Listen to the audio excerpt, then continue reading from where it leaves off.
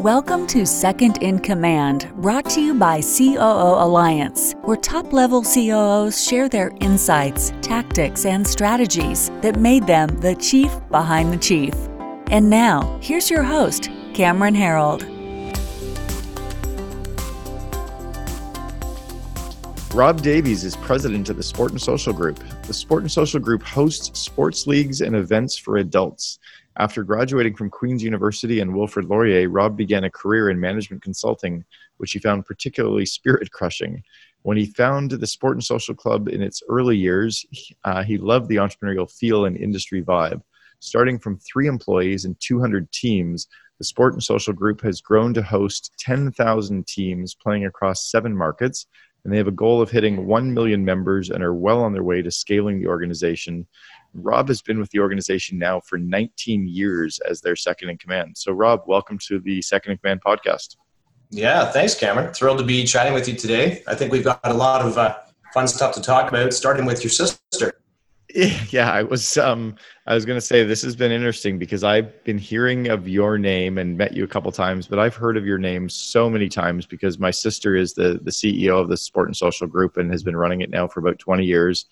And I remember when you joined her and she was excited.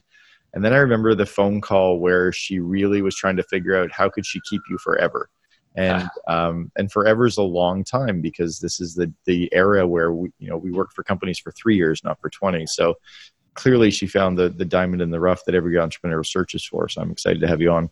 Yeah, well, definitely reflecting back on the last 20 years, it's, I didn't envision being here for that long, but it's been a great ride and we're still enjoying it.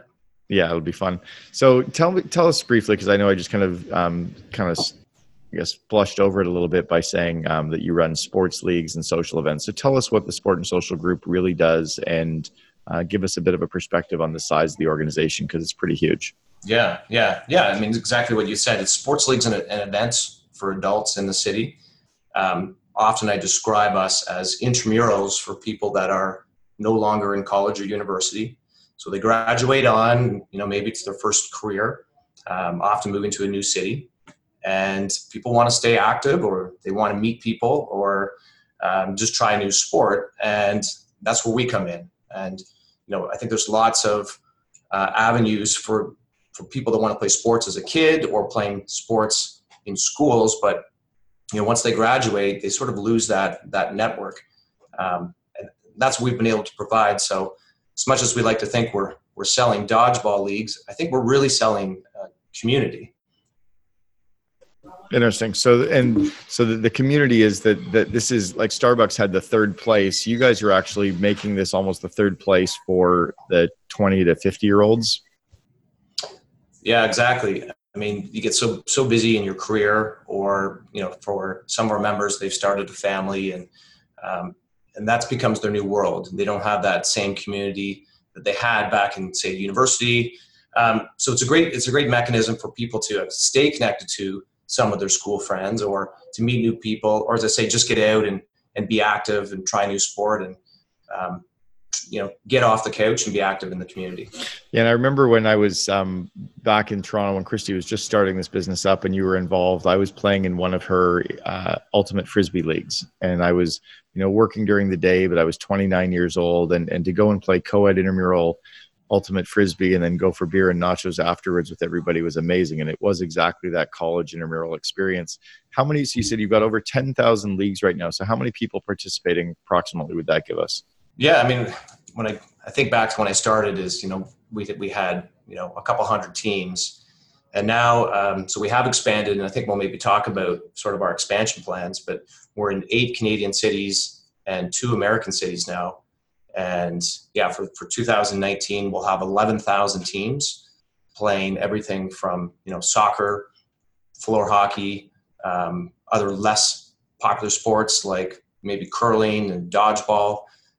We do a lot of events too and other just activities, fitness classes. So you name it, we've tried it and just providing, we like to say we're providing something for everyone. You can choose your sport and then you can choose your night and your skill level too. We have options for complete beginners, people that are really afraid. This is a great place to start, but right up to, varsity level, volleyball and all sorts of types. So yeah, that's cool. Yeah. I remember in the early days you had co-ed intramural or co-ed inner tube water polo at one point. It was. Oh yeah, we still have the inner tube water polo, which is hilarious. I mean, if people have seen the regular, water polo without the inner tube, it's a crazy sport. But this is a little more leisurely. You get to sit in the tube and splash around. It's awesome.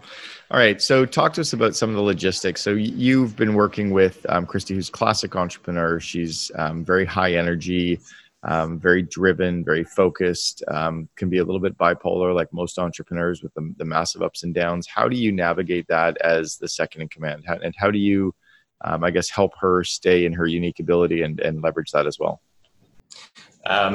It's a great question. And, I like to think that, I've talked to a lot of sort of COOs about, their struggles with their CEOs. I think Christy and I fall into that sort of the classic, she's the classic visionary, lots of passion, lots of energy, lots of ideas. She's a great leader, always looking to expand the business and get into new things.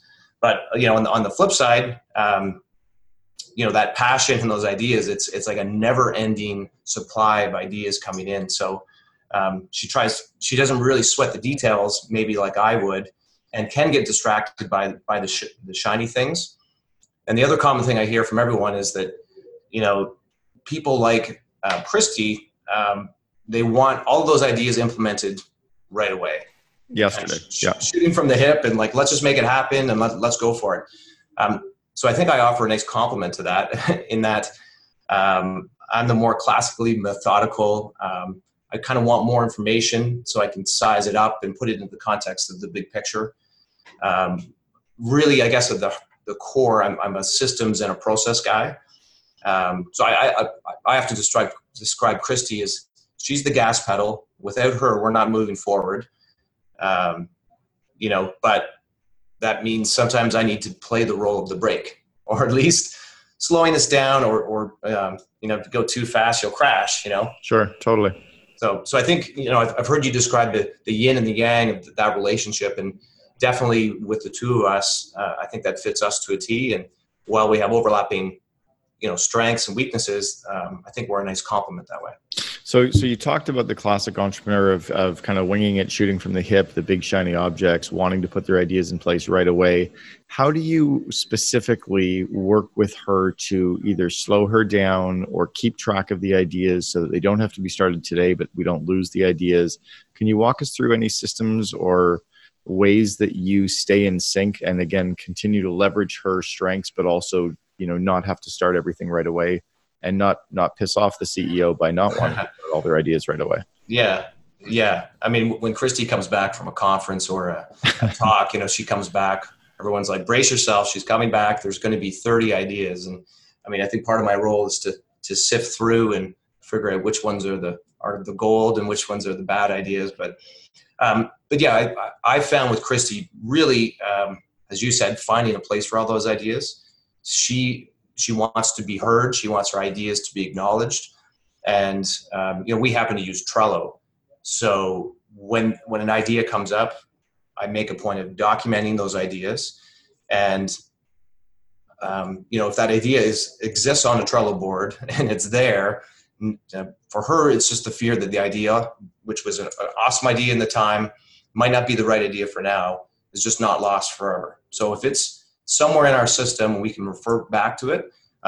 That seems to enable her to let go in the moment and move on. It helps us to prioritize the ideas. And again, with her knowing that it's not gone forever, that we can come back to it. I mean, to be honest, I find a lot of those ideas that I would deem the lower caliber ideas tend to go away anyway in time. We come back to it and she sees it, goes, oh yeah, let's not do that. That was dumb. Sure. So how do you catch up? You said that you kind of tend to ask some of the questions, and how do you get on the same page with her overall for where the vision of the company is going? And then also just on an idea or a project by project basis, how do you get on the same page? How do you catch up for ideas? Yeah. So Christy and I meet every week for 90 minutes. And it's a meeting that we will not miss. and it happens to be right before our leadership meeting. So we find this is really helpful. So before we're walking into the leadership meeting in front of the rest of the team, we can talk about the bulk of the ideas that are going to come up at the table, and we can be aligned in advance. And I think that's really important. There's been times when we haven't done that, or other ideas have come up, and we seem to waste a lot of everyone else's time when the two of us are in there, bickering about the pros and cons. So I just think it's important for our relationship, but also for the whole leadership team, for Christy and I to be aligned. So we really hashed it in that same page meeting, which happens before the leadership meeting. And I like that you're doing it so that you and she are getting on the same page before you go into the leadership team meeting, so that, as you said, you can kind of hash it out. I almost envision it like two parents that are raising a family. The parents need to have their arguments behind the scenes so they come out and then tell the kids as a united force what's really going on. Is that kind of how it works? I think that's a great analogy. And certainly when the two of us are united and we walk in, it's a much stronger argument if we're trying to push something through the leadership team or trying to get further buy-in. So yeah, I mean, I can't recommend it more, making sure that you're aligned. We even look ahead at what is on the agenda for that leadership meeting that week, try and cover off all the items. In general, the agenda. What's the agenda for your one-on-one meeting with her then on a weekly basis? How does it flow for the 90 minutes? For my meeting with Christy? Yeah. Is it a structured agenda for that meeting, or is it more of a free flow discussion about a bunch of stuff? Yeah. Again, because we're using Trello, we go back to, our sort of, it's our Trello board, and we have, we've prioritized in advance, and sort of my job to kind of sort through the items and put the most pressing one at the top. But we'll cover off essentially my to-dos from the previous week, Christy's to-dos from the previous week, and then the new hot items that inevitably come up during the week. And either that item, becomes my new to-do or her new to-do, or it's something that we're aligned on and we put it forward for the leadership team meeting. That's great. How do you get the engagement of the leadership team? And what's the structure of your kind of organization look like on a leadership team level? Who reports to you? Who reports to Christy? So we're there's some ebbs and flows with the leadership team currently, with someone going on mat leave and a new position being created. So it's interesting. It's kind of a new time. There's some new bodies at that table. For the most part, those people, everyone else in the leadership generally reports to me, and I report to Christy. So that's the structure of it. And so I mean, I definitely think of my job as, aligning the rest of the leadership team with the vision. And because I've already got that alignment with Christy, it helps to drive us towards the overall goals of the company. And are you working with the leadership team, doing one-on-one meetings with them as well? That's correct. Yeah. Same style as you would work with Christy then?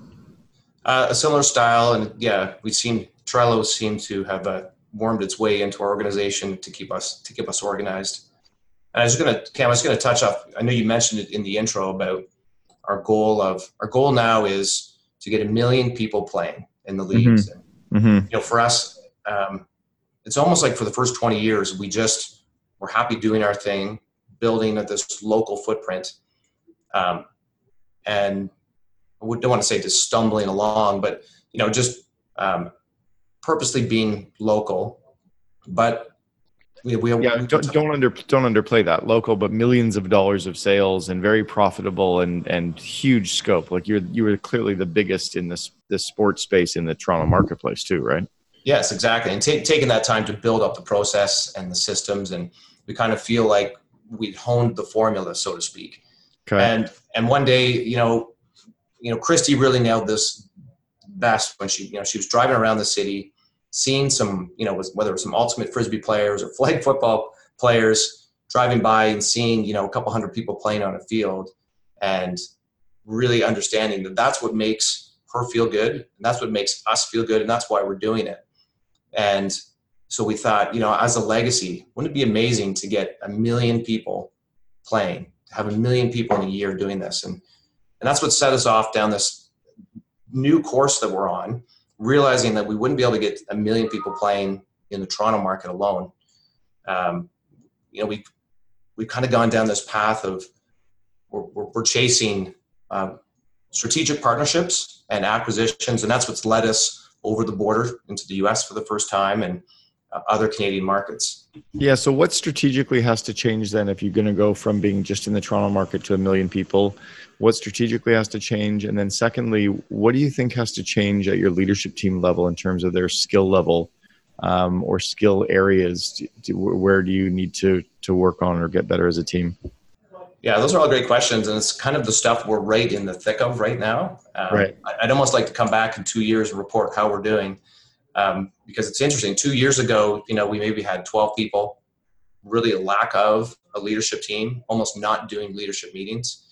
And now we've got about 35 employees and 200 part-time people. So the pace of change has been really incredible. And, it's just keeping up with those systems and the processes. And, with those remote markets, it's bringing those people in as well and really making them feel part of the collective. So there's lots of new pieces for us, and it's been a scary last 3 years, but a really exciting time too. So where have you guys grown then as an organization? I mean, internally, you've been there for 20 years, so your industry experience is huge. Your depth of understanding the space is huge. Where have you had to work over the years to increase your skill set as the president? And where do you think Christy has gone as the CEO to increase her skills? And then lastly, where are you working to grow the skills of the leadership team specifically? Yeah, I think for all of us, there was a handful of us at the company that, aside from myself being here almost 20 years and, there's a few other people that have been here for 10 or 15 years. And in many ways, that group of us kind of grew up with the company. Mm-hmm. So a couple of things that we've really had to do and force ourselves to do is look outside of our small little bubble for external mentors or groups. Cam, your group is a great example, the CEO Alliance, whether it's that or the EO type groups. Just there's people that have come before us that have done what we're trying to do and Sure. expanding our knowledge through external mentors. Okay. And then, so are you getting mentors for your management team then as well? Are there any specific areas? Like, are you working with them on project management or time management? Are you working with them on acquisitions or integration skills, technology? Really all of that is stuff that we are actively working to go grow our skills at. We have brought in some external leaders. We have a fractional CFO, Vicky, who she used to be the CFO for Sleep Country Canada. And how do you leverage that? How do you leverage a fractional CFO? I was speaking with someone this morning about that. Yeah, for us, it's been a great stepping stone where, we used to have sort of a bookkeeper and then a full-time bookkeeper and then someone a little more financially savvy. And we were just ready, especially as we were going to pursue the acquisitions, knowing we need to go to the next level. We need some professional assistance and bolstering the leadership team and just the credibility of what we're trying to do. So as a first step, bringing in Vicky on a fractional basis, really kind of 2.5 days a week. And that's at the time what was in the budget, and immediately paid dividends with bringing in that external professional help. Yeah. So what specifically would she do then? Because this is a big step that I think a lot of people can't afford a CFO, but they haven't thought about a fractional one that could help. How is she helping you? She came on board right around the time that we had chosen to go down this new path of acquisitions, and that's been her biggest strength. Certainly with Sleep Country Canada, going through that rapid scale up is her experience with that has been amazing. So as we've now done, I think in the last 24 months, we've done 6 or 7 acquisitions. And she's really led the charge from a financial perspective. Yeah, interesting. Christy's one that leads the charge on getting the deal done. I'm the one that's integrating that club into our operations. And Vicky, from a financial perspective, sort of integrating the finances and how it all makes sense on the accounting side. I want to talk. That's great. That's huge that you've got her there, because that is exactly where I guess one of the deficiencies where for the company. If you've never done acquisitions, it's amazing to bring in a senior person who's done it in the fractional way. It's perfect. I want to find out, before I ask about the integration part, which is key, I want to find out, what was it that's kept you at the Sport and Social Group for 19 years? What is it, or what were the 2 or 3 things that has kept you handcuffed or satisfied you in a way that you stay? Well, that's a funny question, because I was digging through the archives and I found this journal, and I'm not really a journal guy, but I've written 2 entries in this book. The rest of it's empty. But the second entry was the day I decided to come to Sport and Social Club. And basically I wrote to myself that I can see myself staying for maybe a year tops. I'll stay as long as I'm learning something. And it's just funny, because now looking back, almost 20 years, wow, I've learned so much. Things have changed, and I honestly still feel like we're just getting started, and so much more to learn. And again, coming back to the acquisitions, really having no knowledge about that, we really had to teach ourselves and learn from others. And it's a whole nother skill set, this, bringing the pieces together and integrating them together. It's funny. I remember, were you in the old office that was upstairs on Avenue Road? Oh yeah. So it was above a cigar shop. Yeah, it was by the Chicken Deli. I remember when Christy was renting that space, thinking she was taking too much space. Like, there's no possible way you need that much space. Yeah. Or even before that, around that time, thinking, why do we need a website? And, yeah, exactly. Good call to get one. I remember her hand stuffing envelopes with stamps and sending out direct mail pieces to people back. It was crazy. We're sitting in her living room stuffing them all. Talk about the company culture. You guys at the Sport and Social Group have really built an incredible company culture, and it's not about just the perks. What is it that you think has turned your company into a cult? Because it is a little bit more than a business, a little bit less than a religion. It's kind of in that perfect zone of a cult. Yeah, we've always prided ourselves on having a really positive company culture. And, even now the feedback we get from staff is that they say the best thing about our company is the people. And for me, the people really lends itself to the culture. It's sort of circular. And honestly, I think for us, it starts with our hiring practices and hiring around our core values. And I think a lot of people say that, but truthfully, our core values, it's the biggest thing on the wall in our boardroom. It's on all our job descriptions. We hire based on core values, evaluate based on core values, and fire based on core values. So a lot of our people here they're aligned with what we're trying to do, with the type of people we want, and that ladders up to the vision. It's got to be pretty exciting for them to be coming on board with something with such a big vision right now as well. They can actually see and feel it too. Yeah, and the simplicity of 1 million members, people can understand that immediately, and it gets them excited. And they, as we've been going through sort of a rapid hiring process, they're excited by it and want to be part of it. Yeah. But going back to the culture, you're right. It's more than just we've got the ping pong table in the lounge and we've got beer on tap and all that stuff is great. But there's some other fun things I think we do that are kind of neat. With all of it meant to make it feel like a team environment. So right down from our, profit sharing, and, we do these staff trips. It's getting more and more difficult as the numbers get higher, but, we've gone, as if we hit our goals, we've gone to Turks and Caicos and Cancun and other places as a team. And those are always amazing bonding experiences. And it's amazing how many great ideas come out on the beach after a few beers, right? Another cool one that we do is we have our jersey ceremony. So after a year, you earn your vet jersey. So it's a hockey jersey with the number on the back is the number of the year that you started. And so we make a big deal about presenting people after they've been there for 12 months. They get their jersey and it hangs outside their office or on their chair. Another one I'd love to talk about is we have an office mayor. So every 4 months we elect a mayor in the office. And I'll give a shout out to G Adventures, which is a Toronto-based company, travel company. I was sitting in their office many years ago, and they were going through their company elections for the mayor of their office. So for us, we elect a different mayor, and that mayor is in charge of social events and birthdays and other fun things like that.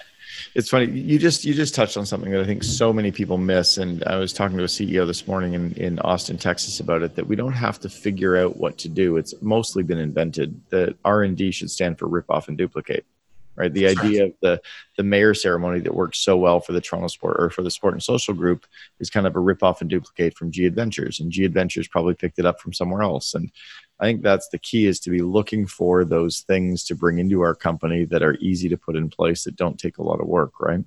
That's right. Another one that is not new to us, but Christie's installed a book club, and this is before official company time, and it's optional, but suggested. And it's just, you pick a different book and people come in, and it's amazing. People that you wouldn't normally connect with on, specific different levels. You can just talk to them differently as, you're discussing the book, and sometimes it's a business book and sometimes it's a biography. And, but just to collaborate or discuss with your teammates or your coworkers on a level that's not, directly necessarily related to your business. That's cool. It's just like a social event, right? Tell me, how does your book club work? Because I think a lot of companies have them, but I'm curious as to what the format is for your book club. Is it like, do you do book reports? Do they get points for doing it? How does your whole overall kind of scheme for the book club work? Yeah. I mean, it's, so we vote on the book, and, we have a couple months. We only do it maybe 4 or 5 times a year, and everyone, come for 8:00. We provide breakfast, and we just limit to 45 minutes or an hour. And yeah, it's an open forum. Usually someone, typically Christy, is directing some of the questions and the commentary. But so sometimes you get the really shy people that surprise you, and they come out and they have some really insightful takeaways from the book. And sometimes it's directly relevant to the business, and we talk about it in the context of our business. And sometimes it's not related to business at all, but we're just there as a group, similar to we've had in the past running groups or Sure. other things that are of interest. So it's just been really neat that way. And, it's not for everyone, but it's worked as another way to connect outside of business hours. Have you ever read the book Endurance about Ernest Shackleton? I don't know if I've read that one. No. It'd be a great one for a book club. It became one of the strongest books about leadership, even though that's not what it was about. It was just the story of this explorer 100 years ago whose boat crashed in the Antarctic, and how they ended up having to live and survive over a course of almost 2 years on ice floes and on an island, and then taking a rowboat through 700 miles of the Bering Strait. They turned into, or not the Bering Strait, but the Strait of Georgia. Going through some of the worst seas in the world, and then climbing over a mountain, and everybody survived. And it's this incredible journey and an amazing story. But Christie's grandpa said it was his number 1 book of his life. And he was a huge reader. It was also Steve Jobs' number 2 book of all time. His first was The Autobiography of a Yoga. So it might be a good one for the book club. Talk about integration for a second. How are you integrating the acquisitions that you're doing, or the partnerships that you're creating with other sport and social groups? And then secondly, what have you learned from some of the integrations that you're going to tweak or change going forward, do you think? It's definitely a learning process as we've gone through. And, I think back to the first acquisition that we did, and it was a real eye-opening experience because we just hadn't gone through it before and didn't understand what was about to come. But, in general, now that we've gone through it a few times, there's some immediate pieces that just seem really easy for integrating: the finance, some of the marketing stuff. And right now we're going through a process of bringing more and more stuff into the Toronto head office, so that really the Toronto head office will act as the backbone and the administrative support team, and let these sort of city managers, if you will, some freedom to just go and grow and get the people. I don't know, if every acquisition has been a little bit different in that they are on a different software platform, or they have their own systems. And we're certainly not out to, while we think we've figured out a formula, we've learned a lot from the acquisitions themselves. And, some of them have spent 10 years creating this awesome community in their own market, and we don't want to wreck that at all. So it's identifying, keeping the local genius intact, but overlaying this sort of efficiency or systems and processes that enable them to avoid making the same mistakes that we've already made. So I don't know if that makes any sense. It's just It does. It's that formula of combining the like I said, that local flavor is really needed, and those people in those markets on the ground, they're so critical to the local success. But it's just providing them with the additional support so they can march forward. Yeah, it's interesting. I think you're looking at two things. One is that I call interdependence. That if a system exists that is working for the whole sport and social group, they'll use it. But if there's one that's existing locally that works great for them, you're letting them use it, right? That you'll let them kind of work on or work in their own systems. And then secondly is truly honoring that local culture that I think a lot of people miss, that the culture of that one city group is going to be different, and you're not trying to make them yours. I guess if there's bits and pieces that you can add that are going to layer to it, it works, but you're not forcing it, which is interesting. Yeah, and even if you think from the members' perspective, we don't want to make the members feel like they're going through the same process that we're going through. It should be as seamless as possible for them, and we're really sensitive about that. If we're having to move from one software system to another, it can be creating unnecessary hoops for them to jump through, and it's just really making sure it's as seamless as possible, so that in general people don't like change, and especially from the member standpoint, they just want to play their softball game. They don't even really care what's happening. They just want to make sure they're getting their game in every week. Are you going to be changing the name over to one common brand at all, or is that on the table right now? Yeah, I mean it's sort of case by case, and again, some of these acquisitions have they built up such an amazing brand and a following for that brand in their market that we're not going to be quick to pull the rug out. But the bulk of the ones we've done now have embraced our logo and generally embraced the name, and so it's why we're now going by Sport and Social Group with just the different cities under the one umbrella. That's cool. Yeah. Where do you think you've grown most over the last 19 years? It's a good question. I think for me, it's the management of people. It's not really something you specifically learn in your undergrad or in your first few years out on the job. But really, that's how I've morphed as, I look back on my own career trajectory. It's, working on the business, and now I'm more managing the people. And I think there's some, over the years, and it's a delicate thing sometimes to be managing different people, what motivates people, and building a cohesive, collaborative team. It is a skill, and I'd say if there's one thing, that's sort of what I've been forced to learn over the years. Yeah, it's a huge skill. I was talking to the CEO of Sprint about it 2 years ago, and we were talking about people, and he said, when do people stop becoming the issue? He said, we're the 82nd biggest company in the United States, and people are always the issue, right? It's always because you can't systemize the psyche and just the way people think and act and do and needs and yeah. So final parting question, if you were to give yourself one word of advice, kind of looking back to your earlier career, is there anything that you wish you'd known when you were starting out that you now know for sure to be true? Yeah. I'll kind of give you a two-part answer for this one. And it's kind of looking back in retrospect, I think for myself and, myself personally, and for us as a company, it's sort of, I'd say, thinking bigger and thinking longer term. We used to be just day to day, let's survive tomorrow, instead of understanding what tomorrow, how it fits in the context of the bigger goal. And I know in your book, Double Double, you talk about the painted picture. We went through that exercise of figuring out, hey, what is the road we're on here? Where are we going? And I always describe it as, we're on this cruise ship and we're just sailing, everything's good and the sun's setting and beautiful, but we had no idea where we're going. Are we going to crash? What is this journey? And so I think looking longer term and thinking bigger has enabled us to put the journey in context. Interesting. Yeah, it's totally true. And you're at that next kind of inflection point or evolution right now, where the next vivid vision of what your company looks like in 3 years will be hugely powerful for partners and suppliers and bankers and employees as well, so they can all see what you guys can see. Rob Davies, president of the Sport and Social Group, thank you so much for sharing. I'm looking forward to seeing what you guys do in your next 19 years. All right, Cam. Thanks so much. Thanks for being on the podcast. Appreciate it. See ya.